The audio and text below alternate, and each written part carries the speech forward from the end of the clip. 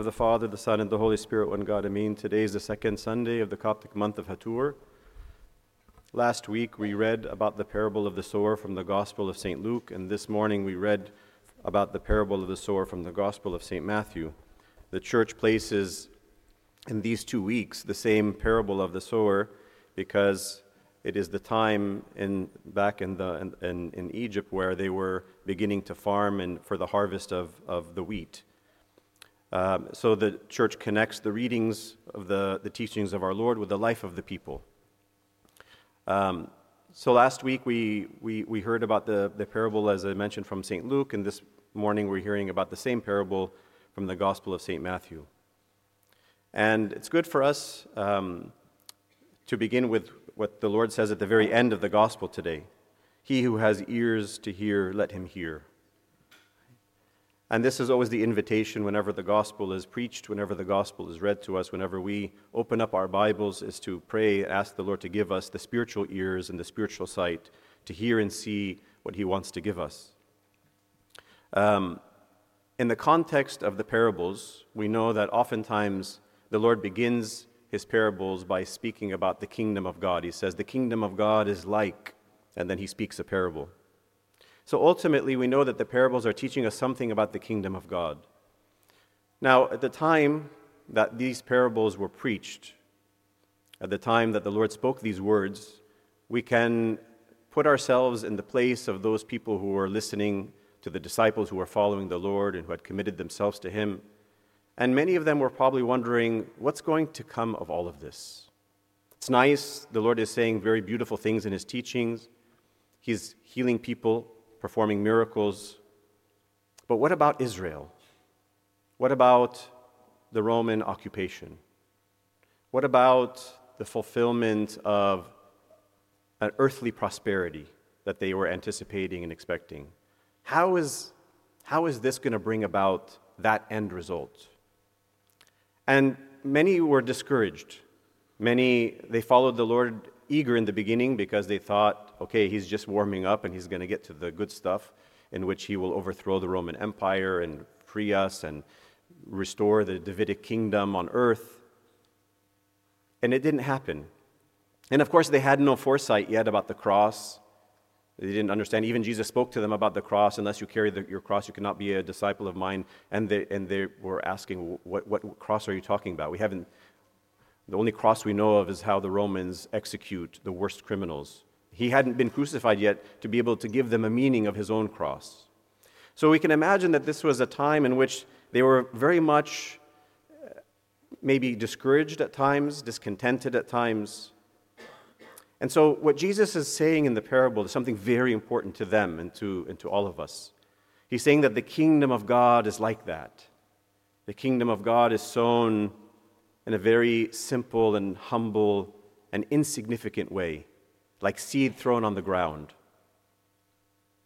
And what will God do with this very simple, humble manner of spreading the word, spreading the news of His salvation, is the harvest will be the kingdom of God. Now, you can't possibly imagine in what our Lord is saying that this will bring about a kingdom.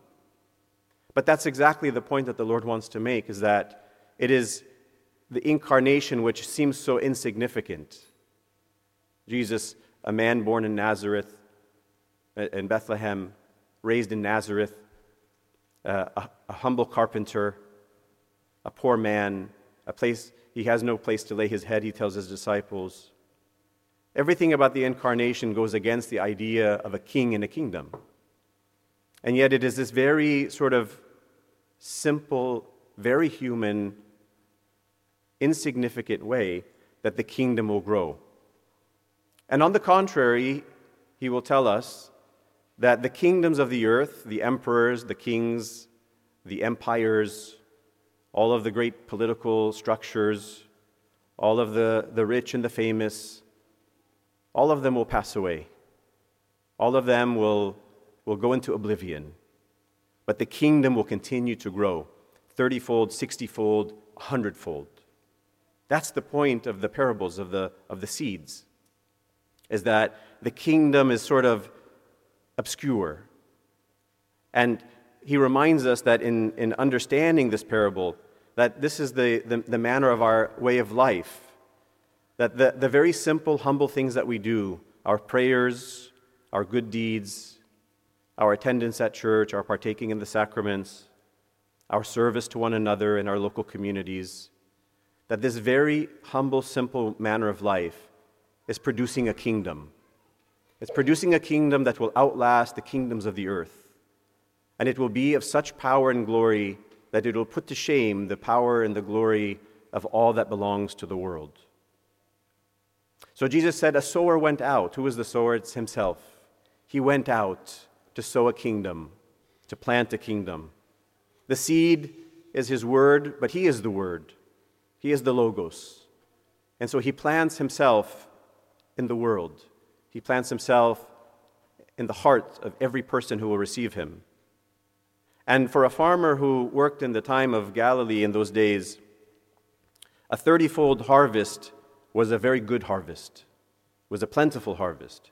A 60-fold harvest was an unusually abundant harvest for the year. It was something out of the ordinary. It was something that was considered a tremendous blessing from God. But a 100-fold harvest was unheard of. It was a miracle. It doesn't come about in everyday life.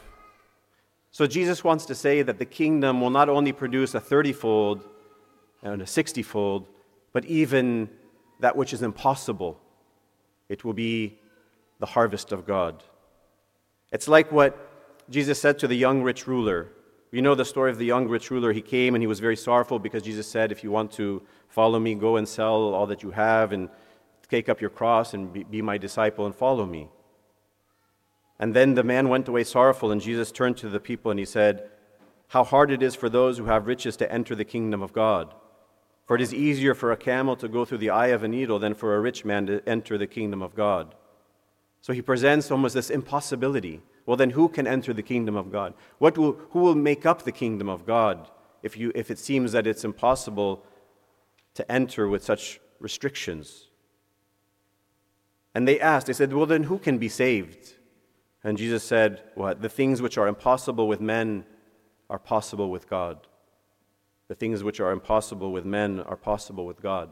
The kingdom which seems impossible in the world today, the kingdom which seems impossible in your life when you look at yourself and you look at yourself in the mirror and you look at yourself on the inside and you reflect on all of your weaknesses and your struggles. He's saying that which is impossible with you is possible with God.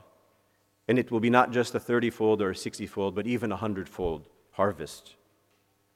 So God comes into the world in order to sow his kingdom, to sow himself into the hearts of people. And he uses this parable as an expression of those who will be willing to receive him, to simply trust in his word. That's what he asks of the disciples when he says these parables and to the people. You think, just wait and see. Wait and see how the harvest will be manifest. Right? In the prologue of St. John's Gospel, he says, he came to his own, right? The sower went out, he came to his own, and his own, received him not. But as many as received him, as many was the fertile ground in which the seed was able to penetrate, he said, to them he gave the power to become sons of God, or to be the kingdom of God. And so Christ is not just saying a good word, an inspiring word. He's talking about the very implantation of his life in each one of us. So that, like St. Paul, we could say, I have been crucified with Christ. It is no longer I who live, but Christ, who lives in me. And the life which I now live in the flesh, I live by faith in the Son of God who loved me and gave himself for me. St. Paul came to this beautiful awareness that Christ is not one among us, but he is planting himself in us to become us, for us to become him. And so we know that the seed is also spoken of as the seed which must be buried under the earth. In order for it to produce fruit, it must die under the earth. It must be buried under the earth. So the seed which he sows in us is not just a seed of life and promise and hope, which it is, but it is first and foremost a seed of death. It is his death that he sows in us. It is the very death that when we were baptized into his death, and we came out of the waters baptized in his resurrection. So each one of us bears within us the death of Christ, so that the resurrection of Christ might be manifest in us. So the way to the kingdom, as one saint said, is Mount Calvary, Golgotha, the cross. But the end, the destination, is Mount Tabor, the glorification, the glory, the beautiful light of Tabor, the transfigured light.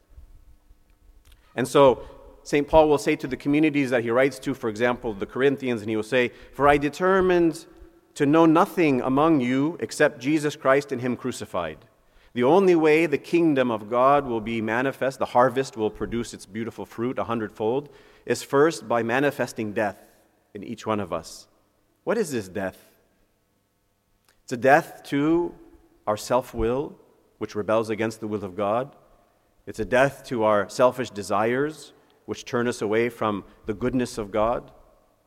It's death to our self-love, which violates the law of love and charity towards God and towards our neighbor. It's dying to everything that is contrary to the will and love and goodness of God and to our neighbor. All that must be put to death in order for the harvest to be manifest.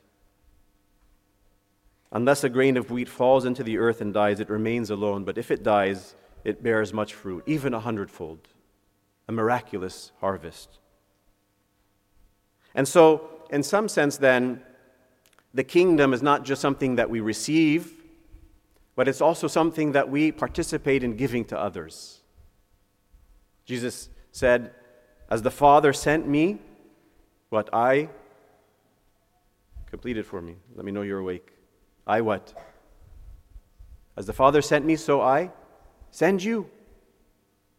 As the sower was one who was sent out, so likewise every Christian is one who is sent out to sow seed, to throw seed everywhere. Everywhere. By the wayside, on the rocky soil, on the soil that has thorns, and on the soil that can produce fruit immediately. To throw the seed everywhere, as Christ did. That's why St. Paul says, "Let this mind be in you which was in Christ Jesus." Let this mind be in you which was in Christ Jesus. Have the same mindset. Have the same goal and vision of Christ. He was a sower in the world. He sowed his kingdom. He was one who was always sowing goodness and the truth about God. And St. Paul says, "I say, he who sows sparingly will also reap sparingly. And he who sows bountifully will also reap bountifully." So the measure by which we sow in the world and in other people's lives will be also the measure in which we reap the harvest in eternity. So we have to have the heart of the sower. We have to have the mind of the sower. We have to have that spiritual nobility that the gospel speaks about. The gospel speaks about the good ground as the ground in which is received with a noble and good heart, keeps it, the seed, and bears fruit with patience. Spiritual nobility, grandeur, majesty, beauty, goodness. So what is the heart of the sower? We can just look at some attributes of the heart of the sower and see how we have to live these attributes in our own life. The first thing that obviously we see is that the sower is very generous, right? We can even imagine the picture of this sower who is running through the fields, throwing his seed everywhere, just throwing them everywhere, indiscriminately. He's very generous. There's a certain unlimitedness to his sowing. And in the same way, each one of us must have that generosity. You will say, well, shouldn't I only sow where it will be received and returned back to me? Of course not. This is not the mind of Christ. Christ sowed everywhere, and the majority did not receive him. did not accept him, did not bear the fruit initially. But he kept sowing. So this generosity is something that it doesn't look at what I receive in return. I'm just generous. Indiscriminate. The sower is indiscriminate. He just throws the seed everywhere. He's not cautious to make sure that he only throws it on the ground in which he knows it might bear fruit, but he gives every possible person, which represents the various grounds, an opportunity. Don't just be good to those who are good to you or you think might be good to you in return, but throw your seed indiscriminately, even to our so-called enemies. Be good. The sower is very hopeful. We know that those who are engaged in trades like sowing and fishing, that they are always very hopeful. They always, golfers are like that in the beginning too, but then they get discouraged very quickly. But specifically people who are involved in tilling the ground and going out to sea for days at a time, they are so hopeful for the catch, for the harvest, even to the last minute. When you go out with people who love deep-sea fishing, you can spend 10 hours and catch nothing, and you say, we have 5 minutes left, and the captain's saying, we're going to get something in these 5 minutes. These 5 minutes, to the last moment, there's hope. And likewise, each one of us should never lose sight of the virtue of hope, no matter how discouraging the circumstances are around us and even within ourselves. The sower is very patient. He has a great long-suffering attitude towards his trade, because we know that sowing and waiting for the harvest is a painstakingly slow process. It doesn't give immediate results. It doesn't give immediate gratification. And how much we are in need of this patience in our lives, to bear fruit in our lives, spiritual fruits, to see the spiritual fruit of our service, to see the spiritual fruit of the church from this generation to the next, to see all of the strivings of our prayers and readings to bear fruit in a life of holiness. The sower is painstakingly patient and long-suffering. The sower also has a great eagerness and yearning. How much he desires that 100-fold harvest. Perhaps this year will be the year in which the harvest will be 100-fold, not just 30-fold.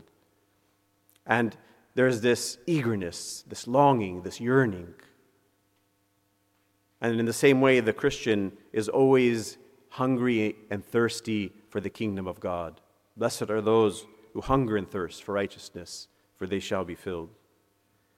The sower is very humble. We know that those who sow and those who fish, they know that so much depends on factors that are apart from themselves. The rain, the sun, the temperature, the climate, the quality of the soil, the quality of the seed. There are so many things that are outside of their own expertise, which humbles them, and they know that they are sort of at the mercy of all of these other factors. And this is for us like the life of grace. As Christians, we realize that grace is what gives growth and gives strength and power to all of our striving. And it humbles us to realize that we are so impotent and insignificant to accomplish anything on our own. The Lord Jesus says, without me, you can do nothing. The sower lacks superficiality. He doesn't just jump from one occupation to another. He doesn't just go to a job and say, after a year, I'm bored with this job.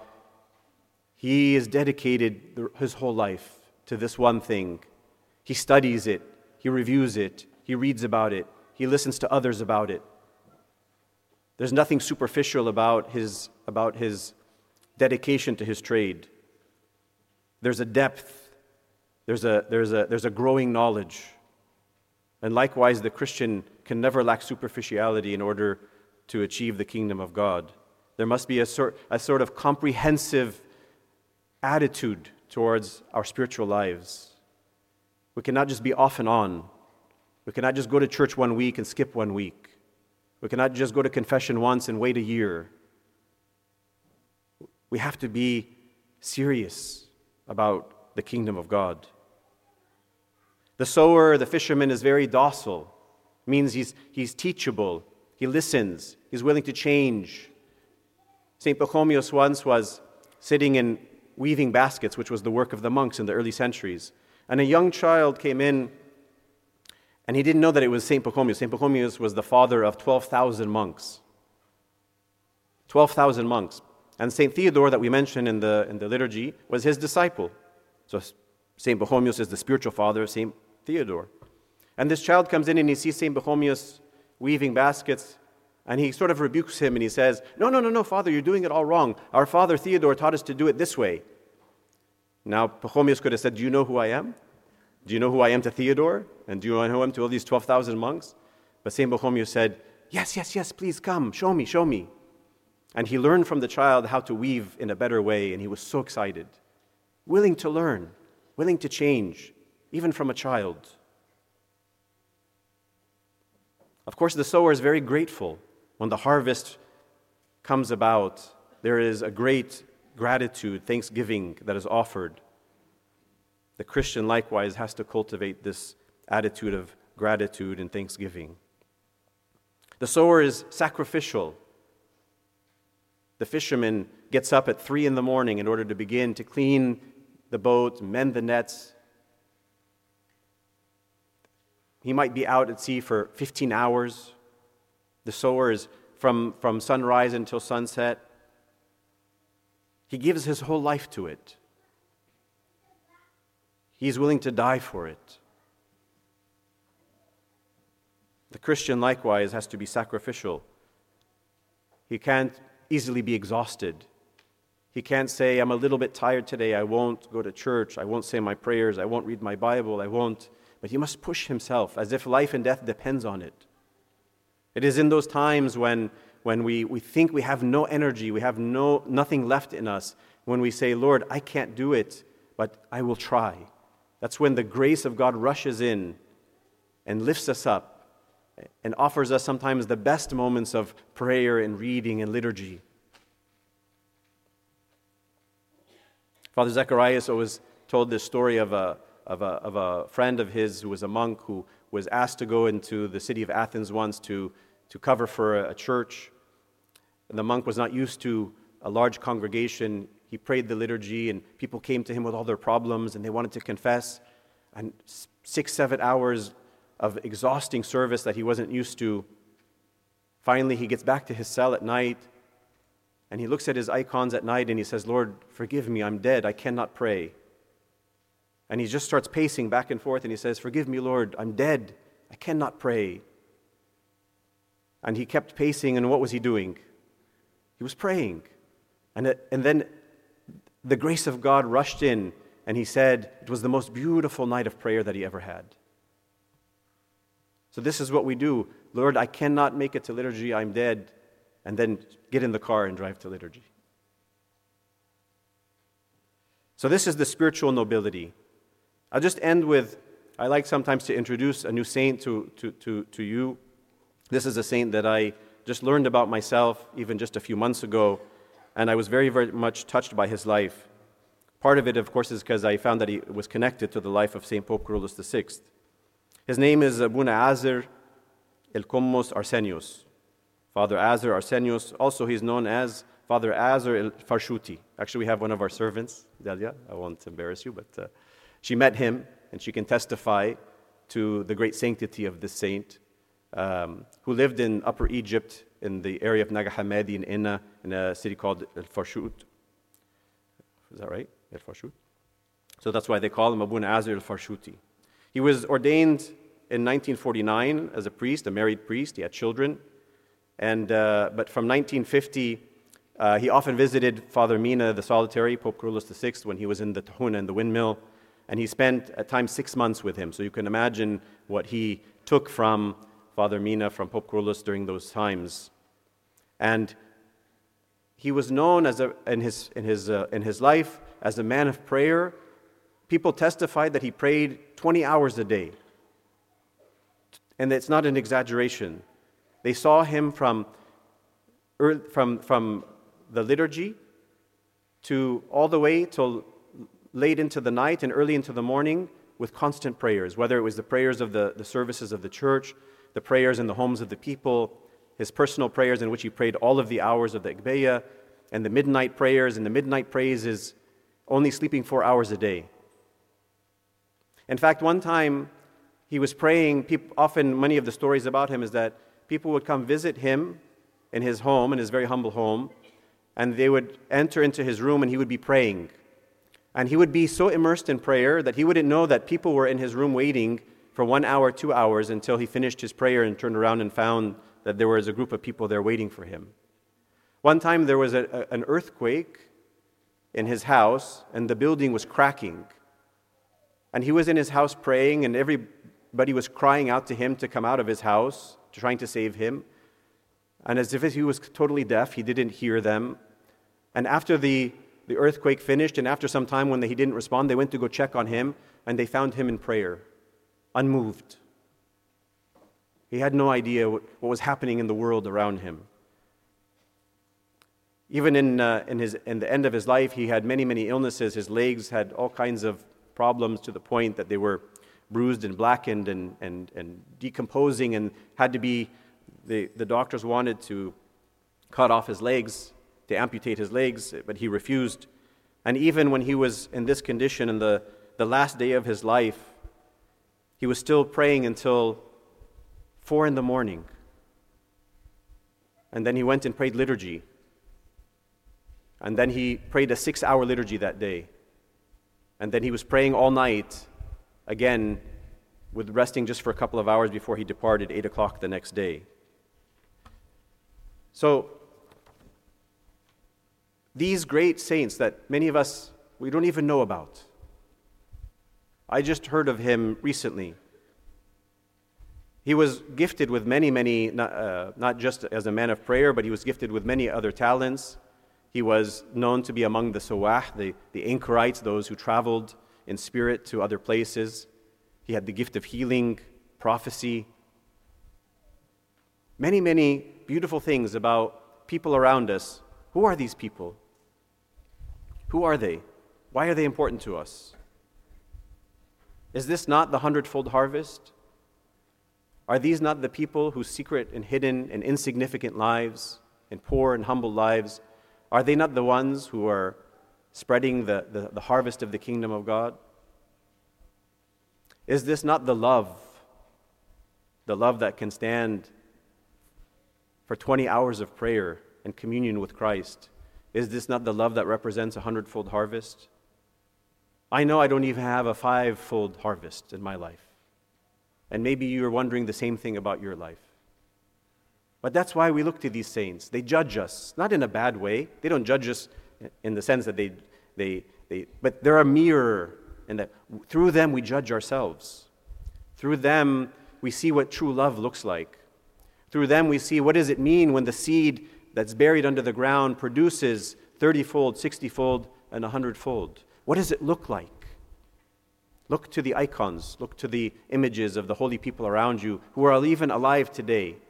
The people who are walking about insignificantly in this world, who have no name, who have no power, who have no glory, but they say their prayers, they fast, they go to church, they serve one another, they forgive one another, they love one another. That's the kingdom of God. One day we will see how that insignificant seed is going to produce an eternal glory and majesty that will put to shame everything that we thought was wonderful and great and beautiful on the earth. That's the message of the sower. May our Lord Jesus Christ give us the grace to bear fruit in our lives 30-fold, 60-fold, and even by His miraculous power 100-fold. To Him be all glory now and ever into the age of ages. Amen.